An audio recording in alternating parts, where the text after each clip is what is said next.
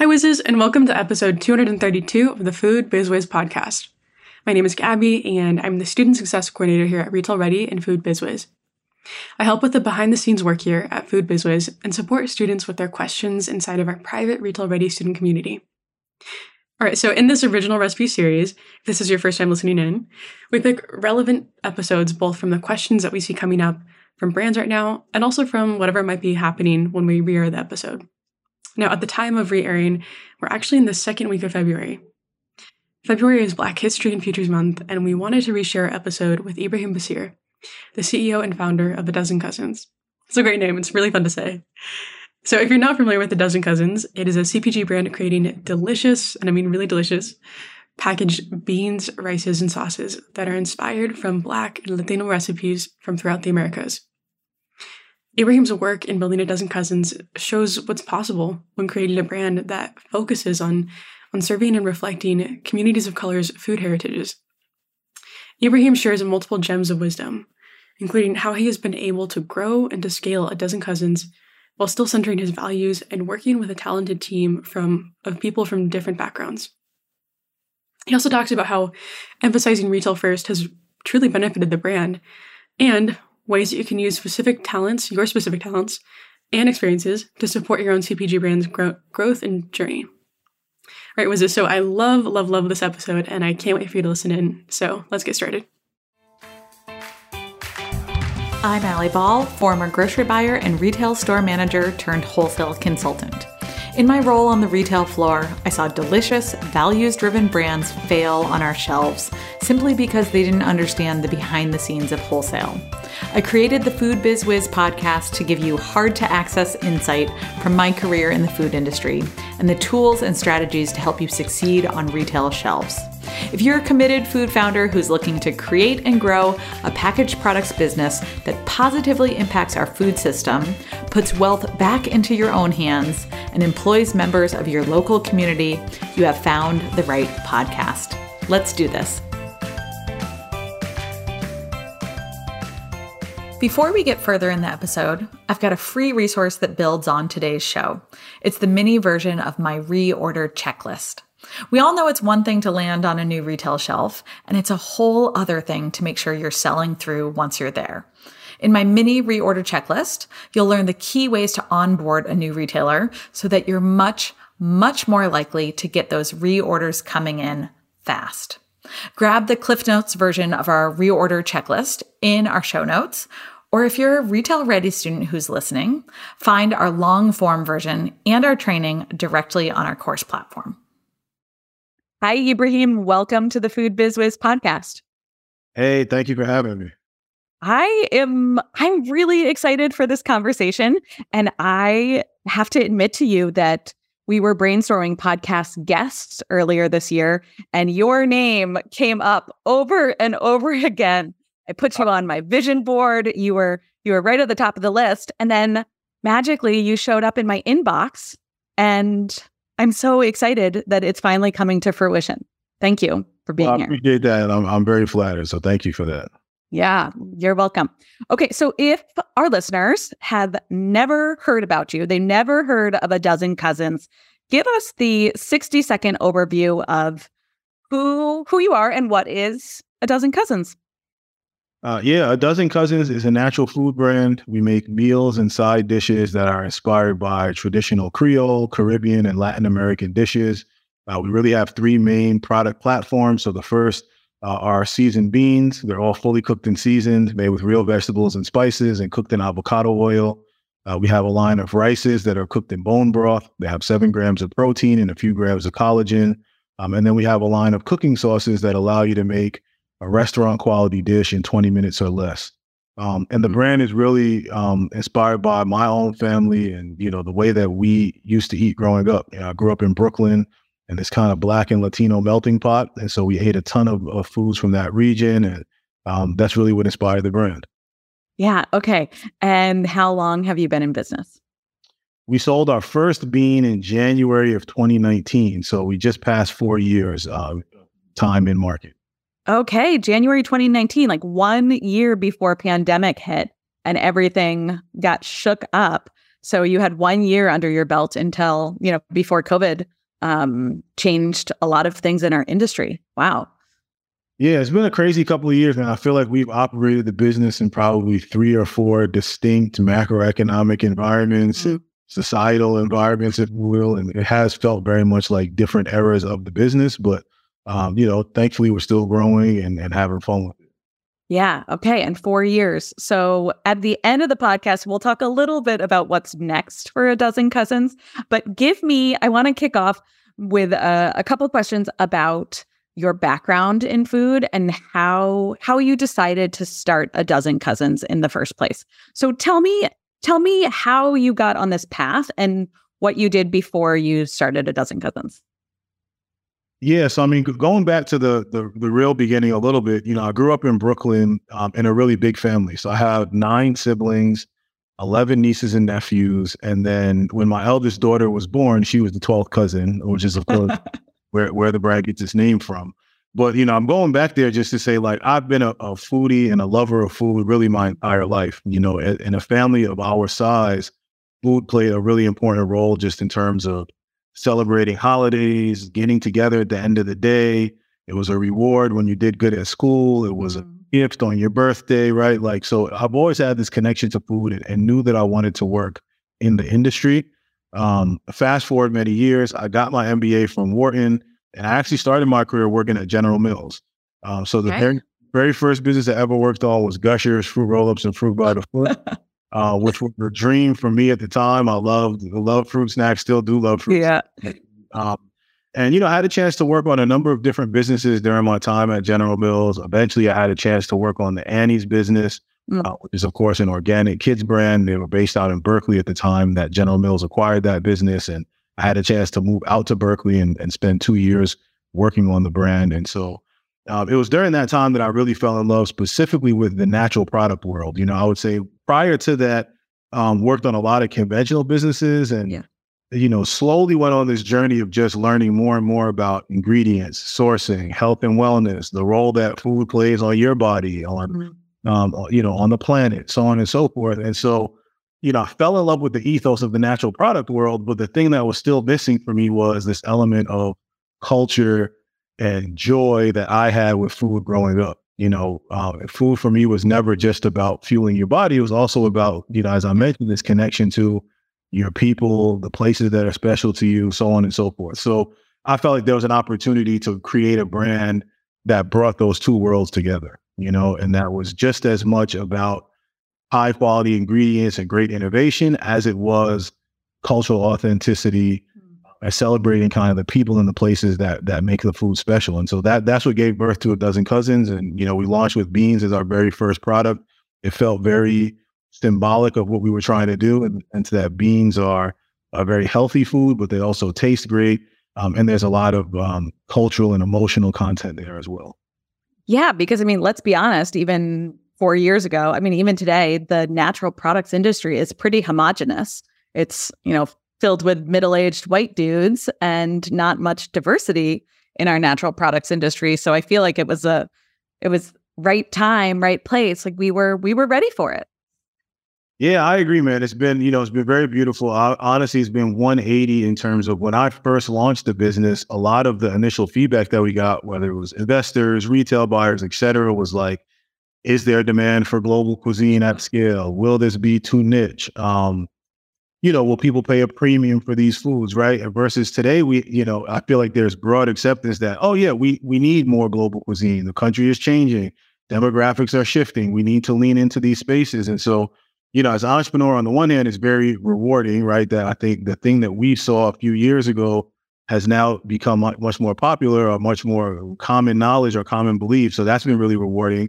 But to your point, there's still a long way to go in terms of like actualizing that across supermarkets, across the country. But I think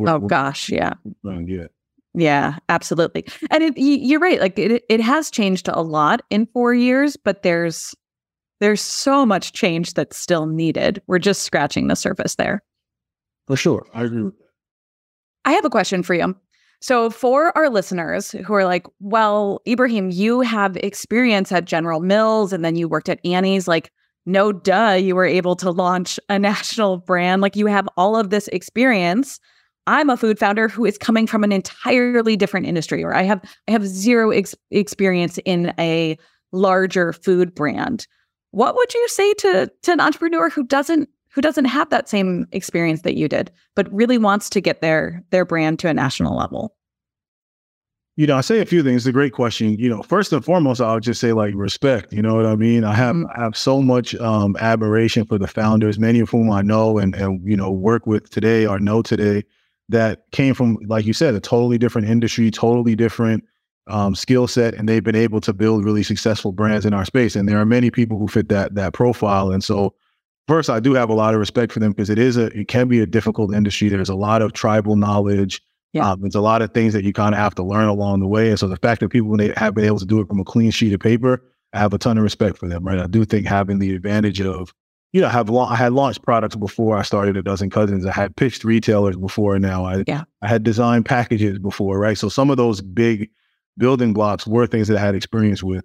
The thing I would say on the flip side of that, though, is that everyone has some experience, right? We've all been alive and on earth and observing and living. And so even though people might not have the industry experience, like there are people I know who have just such a great artistic or creative sense about brand building, right? There are people who are quote unquote novices to marketing, but their social media is better and far more engaging than ours. You know what I mean? It's like people have innate skills and talents that they bring from either their lived experience or their former work experience. And so I guess the second thing I would say is just like, don't discount those skills, right? Whether that means you're just a really analytical person who's great at data, and you're coming from a data or engineering background, that if you're an artist or a singer or, and you have a way with words and a way with content, leverage that. So just use the tools that you have.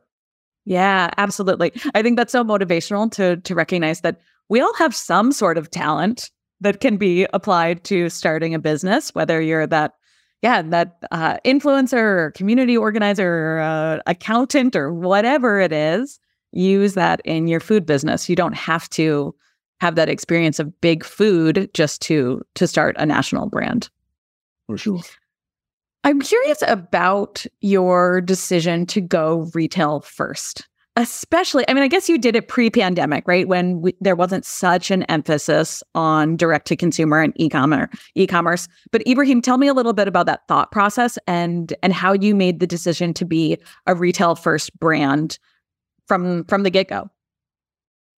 Yeah, I'll be honest, at the time, it felt like a very easy decision. It was really based on two things, first and foremost, and again, this data might no longer be valid, but back in 2018, 2019, 90% of all food was sold at a brick and mortar location, right? And so that to me was like, okay, good. I don't have a ton of money. I don't have a ton of resources. Where am I going to focus my energy, on the 90% or the 10%, right?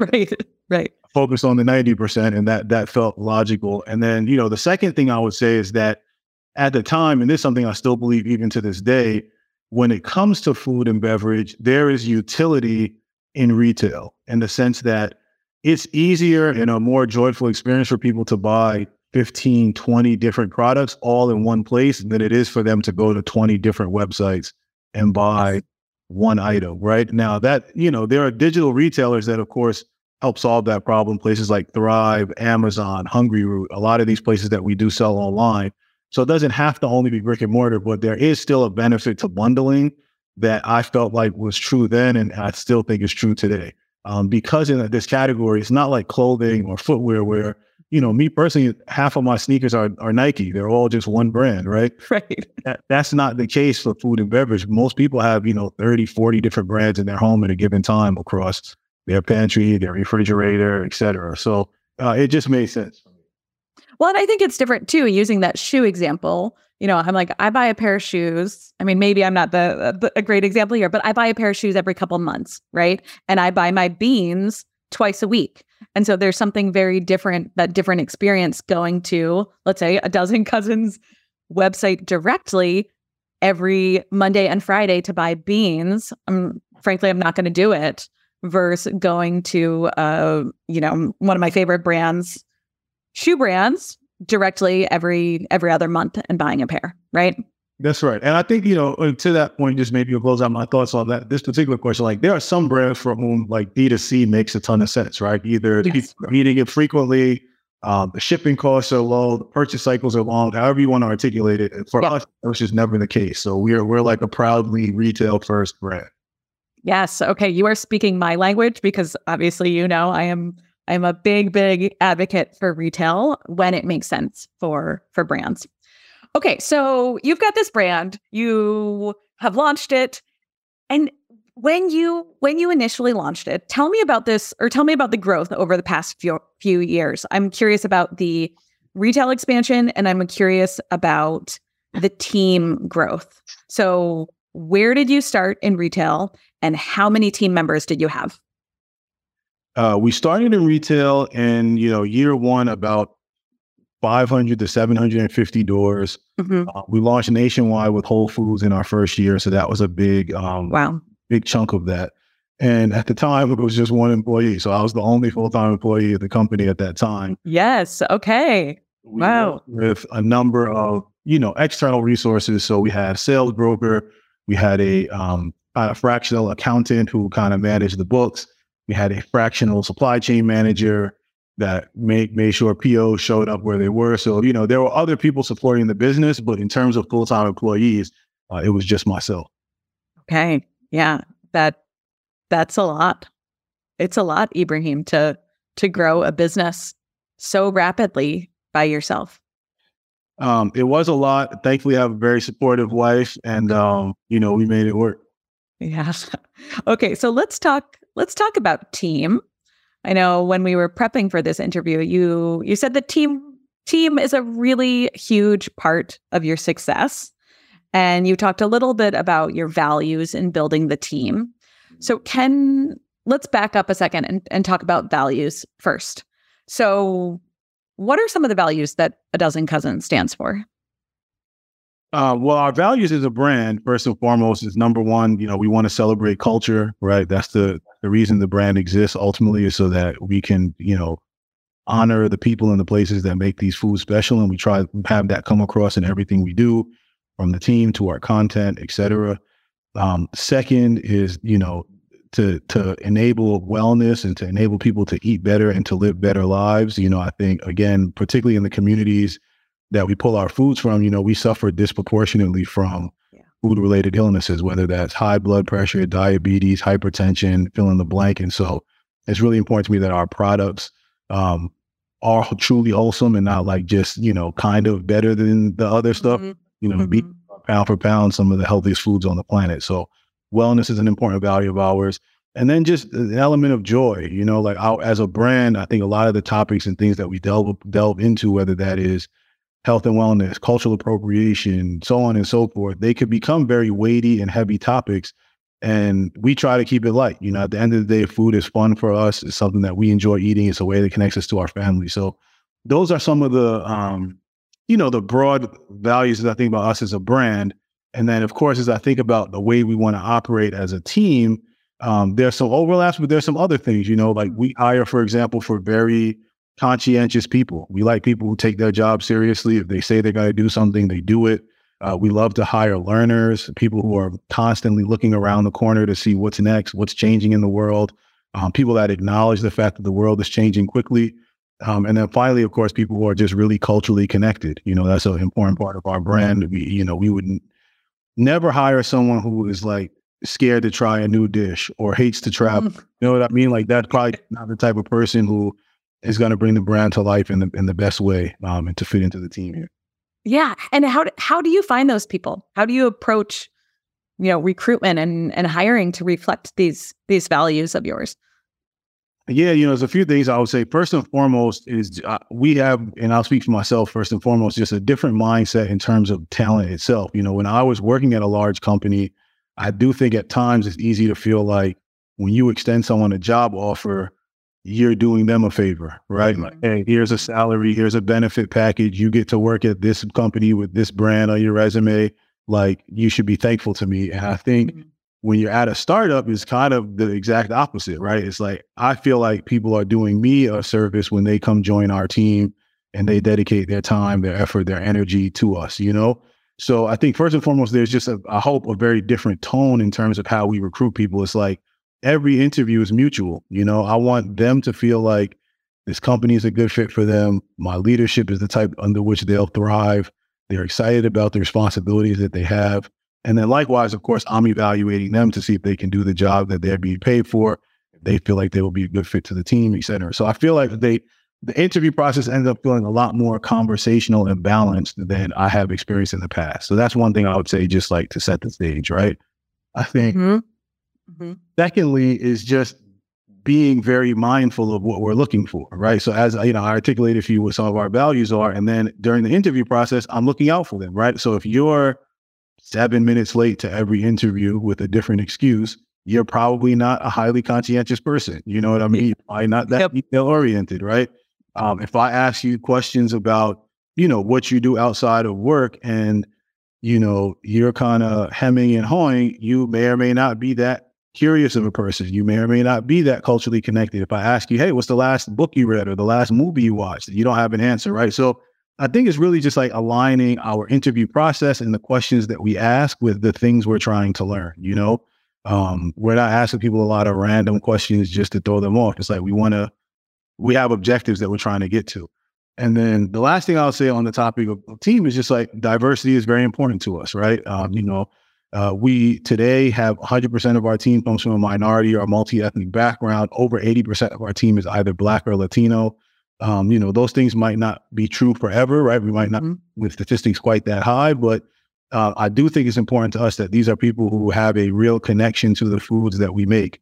They understand the importance of showing up with these types of dishes at a Whole Foods, right? They understand, hey, what does the copywriting need to sound like? Hey, that might be a little bit offensive. Hey, I don't think we have that right. Hey, this is not how Mexican people talk about Cinco de Mayo, right? Like all those types of nuance that I think a lot of brands miss. It's very easy to solve for when it's like, oh, look, this is the stuff my family used to do, or hey, I'm that person you're talking to, or I'm that person you're talking about. So I'll pause there, but hopefully that all answers your question.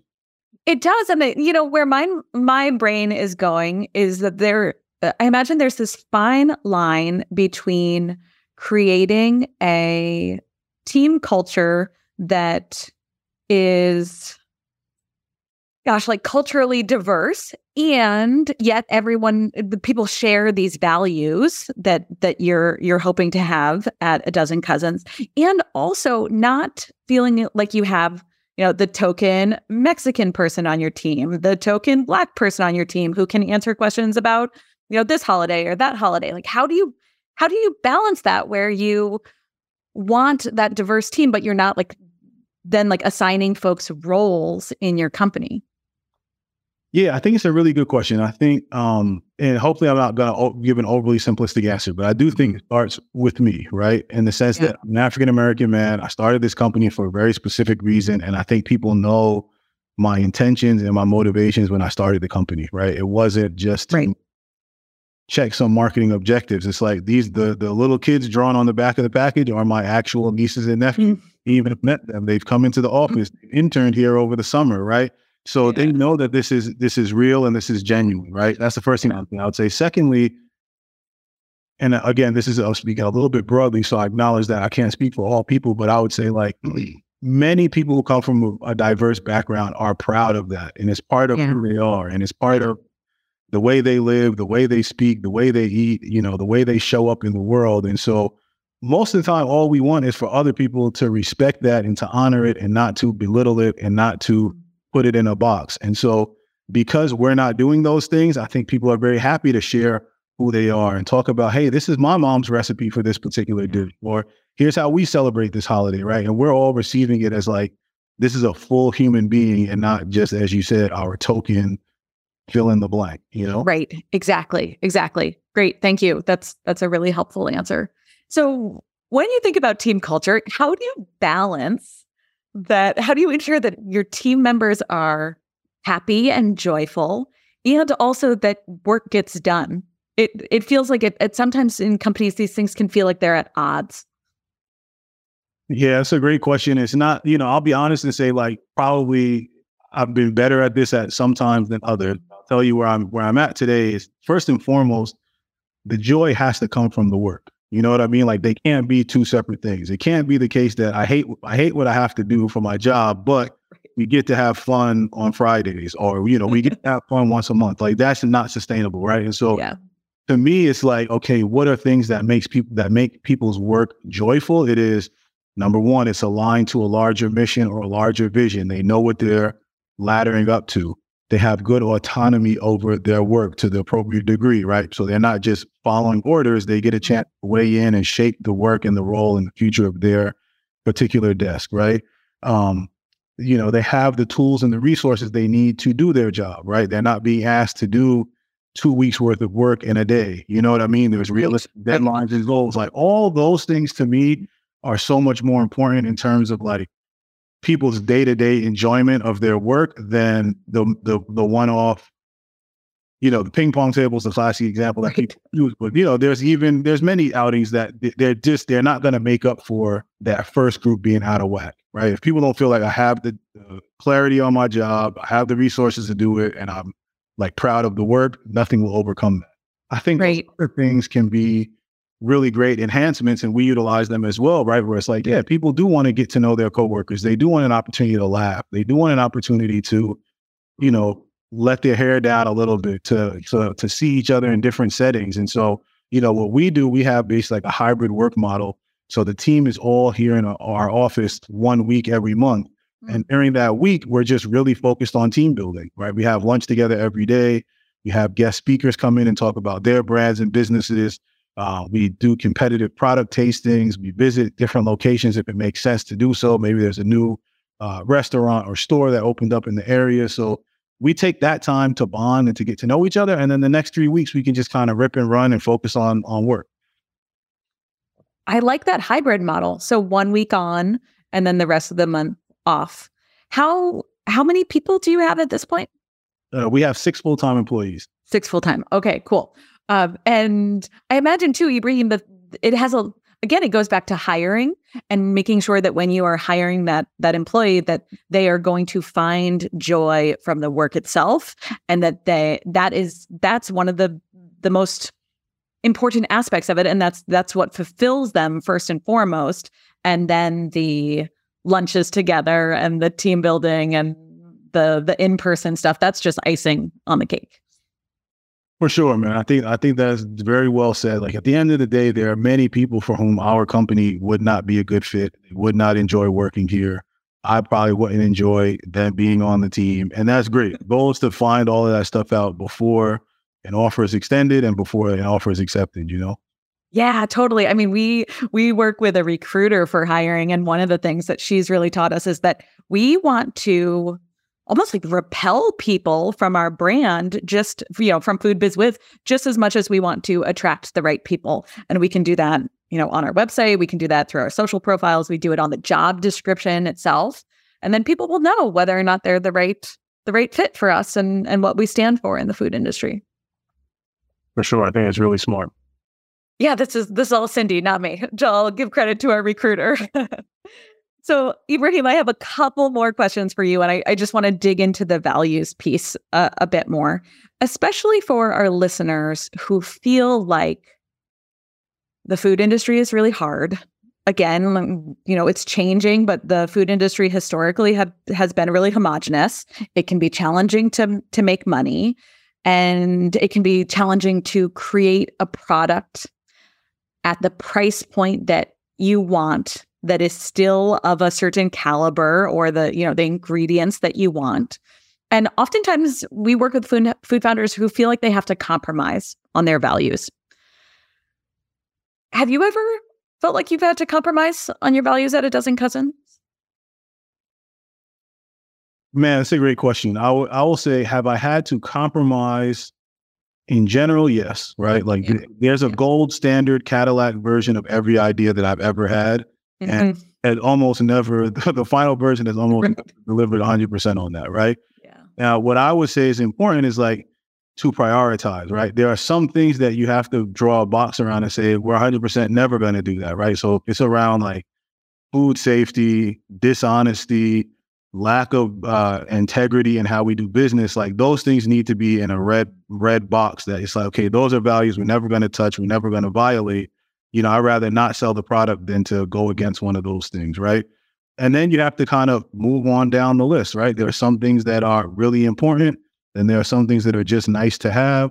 And there are some things where it's like, hey, flip a coin, you know what I mean? You could go either way. And so I feel like I manage those trade-offs every single day, right? Where it's like, okay, even sometimes it's just a question of the timeline. It's like, all right, do you want to do it this way in 6 months or do it tomorrow like this, and you have to make those trade-offs. So I just think having a clear understanding of what's hands-off versus like, hey, where am I willing to move and deal and wheel, if you will, then that's really important.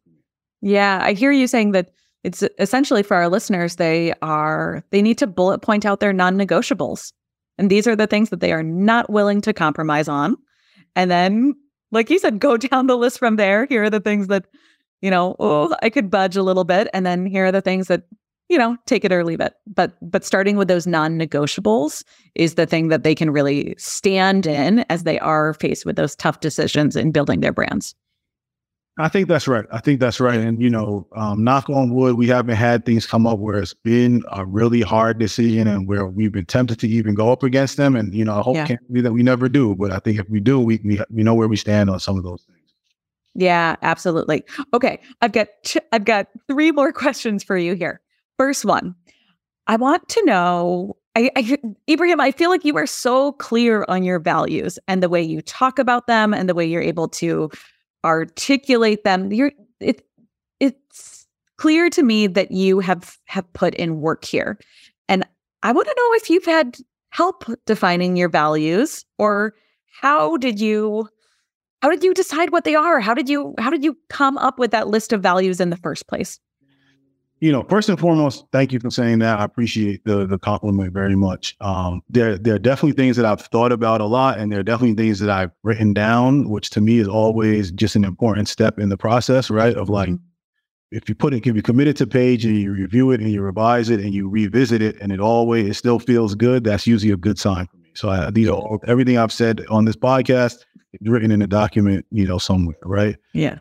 In terms of help, I have not gotten any outside help. This is an area where, again, in full disclosure, I've done it before, right? So I've had a chance to work on the mission and the values of other great brands, right? Either by way of inheriting them, or by having a chance to work on them. I think working on the Annie's business, as I mentioned, was a big one. I worked on Larabar before that, another brand with really great set of mission and values. Mm-hmm. Believe it or not, Gushers Fruit Roll Up and Fruit by the Foot had a really clear set of mission and values around kids' fun and creativity and enjoyment. You know what I mean? And that brand, to me, whatever you think about the question of added sugar and sugar levels and kids snacks, the reality is the brand really stood for something very clear. And if you go to almost any middle school in America and say the word Gushers, you're going to get a clear reaction, right? So, that's what I would say, just in transparency, is like I've had a chance to do it and see it done well. And so I just submitted that, hey, I want a dozen cousins to have that same type of integrity and clarity in terms of how we approach brand building. Yeah, that makes sense. And even with the Gushers example, I mean, I think it really highlights that values don't have to be heavy, and not everyone is going to agree with every company's values, right? Like Gushers might have the value of, play and joy and sugar and I don't know, whatever their values are. And you and I might not think that those are the best values for a food brand, but it doesn't matter. It doesn't matter what we think of their values. Yeah, for sure. I mean, the reality is to your point, like there's such a broad spectrum of product categories, of values. I do think we tend to think about mission and values really around like health and wellness, environment, sustainability. We think about a very specific and maybe somewhat narrow set of values, but that's not what every brand exists for. And I think, that's fun, right? Like you said, we all get to vote with our dollars in terms of, okay, what do I want to bring into my house? What do I want to feed myself and my family? But if we're talking purely as marketers, there's really no limit on what your brand can stand for. It's just up to you to define it and then actualize, Absolutely. Absolutely. Okay. I said that I had 3 questions left. So now we're down to the last 2. First off, I want to know what your favorite resources are for BIPOC food founders in our industry? First and foremost, in a very biased way, I have to start with Project Potluck, which is a nonprofit that I sit on the board of, and I'm the founder of, and it's really focused on helping people of color build successful companies and careers in the CPG industry. Started it alongside my two fellow board members, Asha and Arnulfo, the CEOs of Mason Dixie and Alter Eco, respectively. And, we started it now, I guess, about 3 years ago, really with the goal of helping make sure that our industry looks like the rest of the country, right? In terms of representation by people of color. And so that organization, there's a digital community, a mailing list. We host events throughout the year. We have a mentorship program. And so that is potluckcpg.org. And for sure, it's my number one resource that I'll recommend to any person of color in the industry. Great. I'll just emphasize that we will put that in the show notes for anybody listening. And we actually had Kathleen Casanova on last year on the podcast, and she came and talked about mentorship for people of color in the food industry. So I'll link up that past podcast episode with Kathleen as well in our show notes. That can be a good resource for our listeners. Thank you. What else? Just to underline, Kathleen's done a tremendous job. She's the executive director of Project Potluck and has done a great job in just growing our membership and our programming since she joined the team last year. So I'm glad that she had a chance to speak with you. Yeah. What was the other resource? Yeah, the other resources are not specific to people of color, but that I would say like we will benefit from. And I think as others have, I think the Naturally Network is a great resource. They host a ton of educational events. Yeah. A ton of live events as well. So I think it's great for community building and getting to know people in the industry. Of course, I think New Hope and what they do with the expos is great. Love Nosh and what they do with their live events as well. So I think, again, not specific to just people of color, but I think one of the big barriers we face when we join the industry is just this feeling of like, okay, where do I start? Who are my people? Do I know anyone here? Are there people who look like me? And I think to the extent that we tap into some of these larger organizations and existing events and kind of create our own home and comfort within them, I think it'll benefit us for sure. Agreed. Thank you for that short list. We will add them all to our show notes. And I was over here smiling as you were listing off the names. I fully agree on all the resources that you added there. So Ibraheem, I have to ask, my last question for you is what's coming up next for A Dozen Cousins? Anything exciting coming down the pipeline that you want to spill on the podcast here? Man, first of all, we have many, many exciting things coming, most of which I cannot speak about yet. I'll speak about one that's maybe in the very recent rear view mirror, which is our Mama's Meal Kit, which we just launched alongside Gold and Partake in honor of Black Maternal Health Week. It's something that's very near and dear to me. Each year we do a social impact grant where essentially we focus on an issue that is facing communities of color. We focus on different socioeconomic health disparities in the U.S. And so this year we focused on the Black maternal health crisis. Put very simply is that Black women are 3 times more likely to die from childbirth or a related condition than their white counterparts are. And so what we did is essentially we created this meal kit. On the one hand, it supports new moms. It's something that you can buy as a gift for mothers. It has some great superfood powders. It has cookies. It has a few of our products. And so it's meant to be a gift for new moms. But on the back end, the money goes towards Kindred Space, which is an LA-based organization that essentially provides midwifery and doula services for women of color living in Los Angeles. And they have a nonprofit arm associated with it. So I know that wasn't really a what's coming up as much as a what's in market now, but that's something that, again, near and dear to my heart. I want to make sure that I gave that a plug. And then other than that, I would just stay locked into our Instagram and our website. We do have some new items launching throughout the year and a lot of cool initiatives coming up. I hear you on not wanting to spill the beans on some of the things coming down the pipeline. So I appreciate that. And I'm so happy to hear about your social impact grant. We didn't talk about it on the podcast here, but that seems obviously like so aligned with your values of enabling folks, particularly communities of color, to have access to your food, have access to wellness. And you're directly doing that through A Dozen Cousins and the social impact grant. Yeah, for sure. I'll give just maybe one more bullet on Yeah. where we didn't talk about it deeply, but it really came about in the early years or early days of the brand. Really, I was talking to a good friend of mine who, he challenged me on the question of, hey, if you're building this brand and this business so that people of color can eat better and that people can embrace these foods of their childhood, like, okay, aren't there going to be a lot of people who can't afford your $3 or $4 beans at Whole Foods, right? And it stuck with me, right? Obviously, on the one hand, we don't want to make stereotypes. The reality is there are many Black and Latino consumers that can afford to shop at Whole Foods and do shop at Whole Foods, and we embrace them and love the business that they give us. But there are people in those communities that can't afford these products. And so to me, it was important that we had, another way to impact them. And that's where the grant came about, where it's like, okay, look, we're going to have the most impact through our foods and our products themselves. But then we also think that we can help touch these communities through the grant, which, I described. And it changes every year.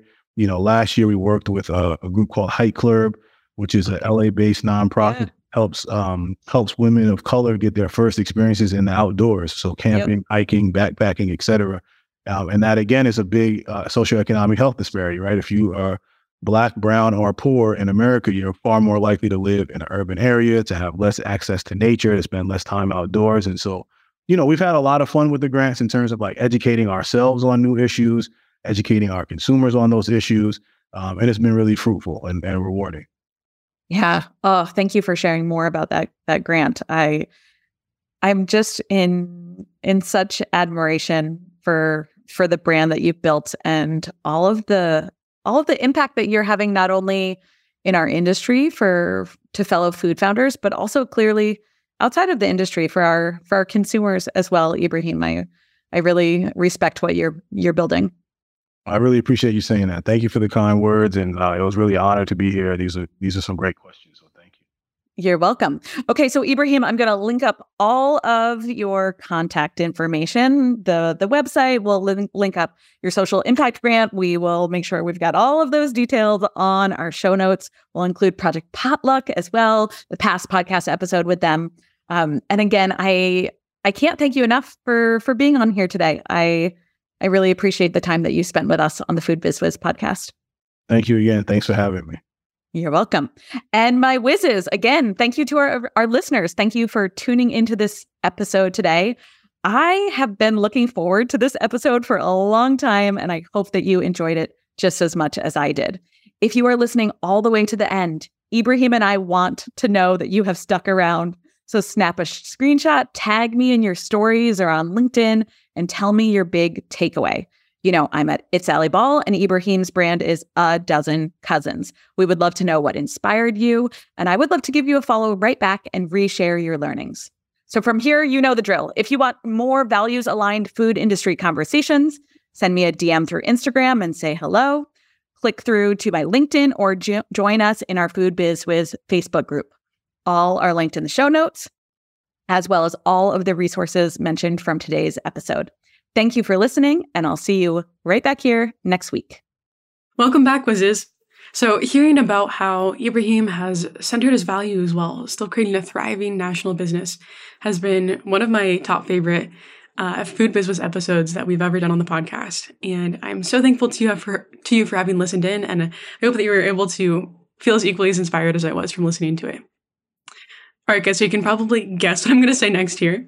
I know Allie's mentioned it, and I'll mention it again, but one of our 2024 goals for the podcast is to feel more connected to our listeners. That's you. So we'd love to connect with you further and continue the conversations started in these episodes. And we want to know what piece of Ibraheem's wisdom has inspired or impacted you the most. So go ahead and DM us over on Instagram or on LinkedIn or both.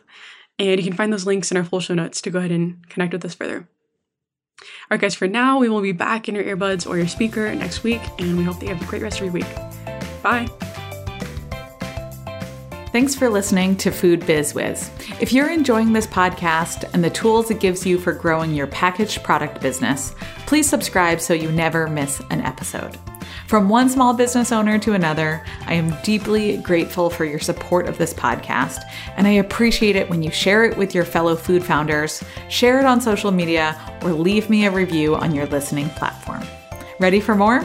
Find out how we can work together at foodbizwiz.com. I'll see you right back here next week.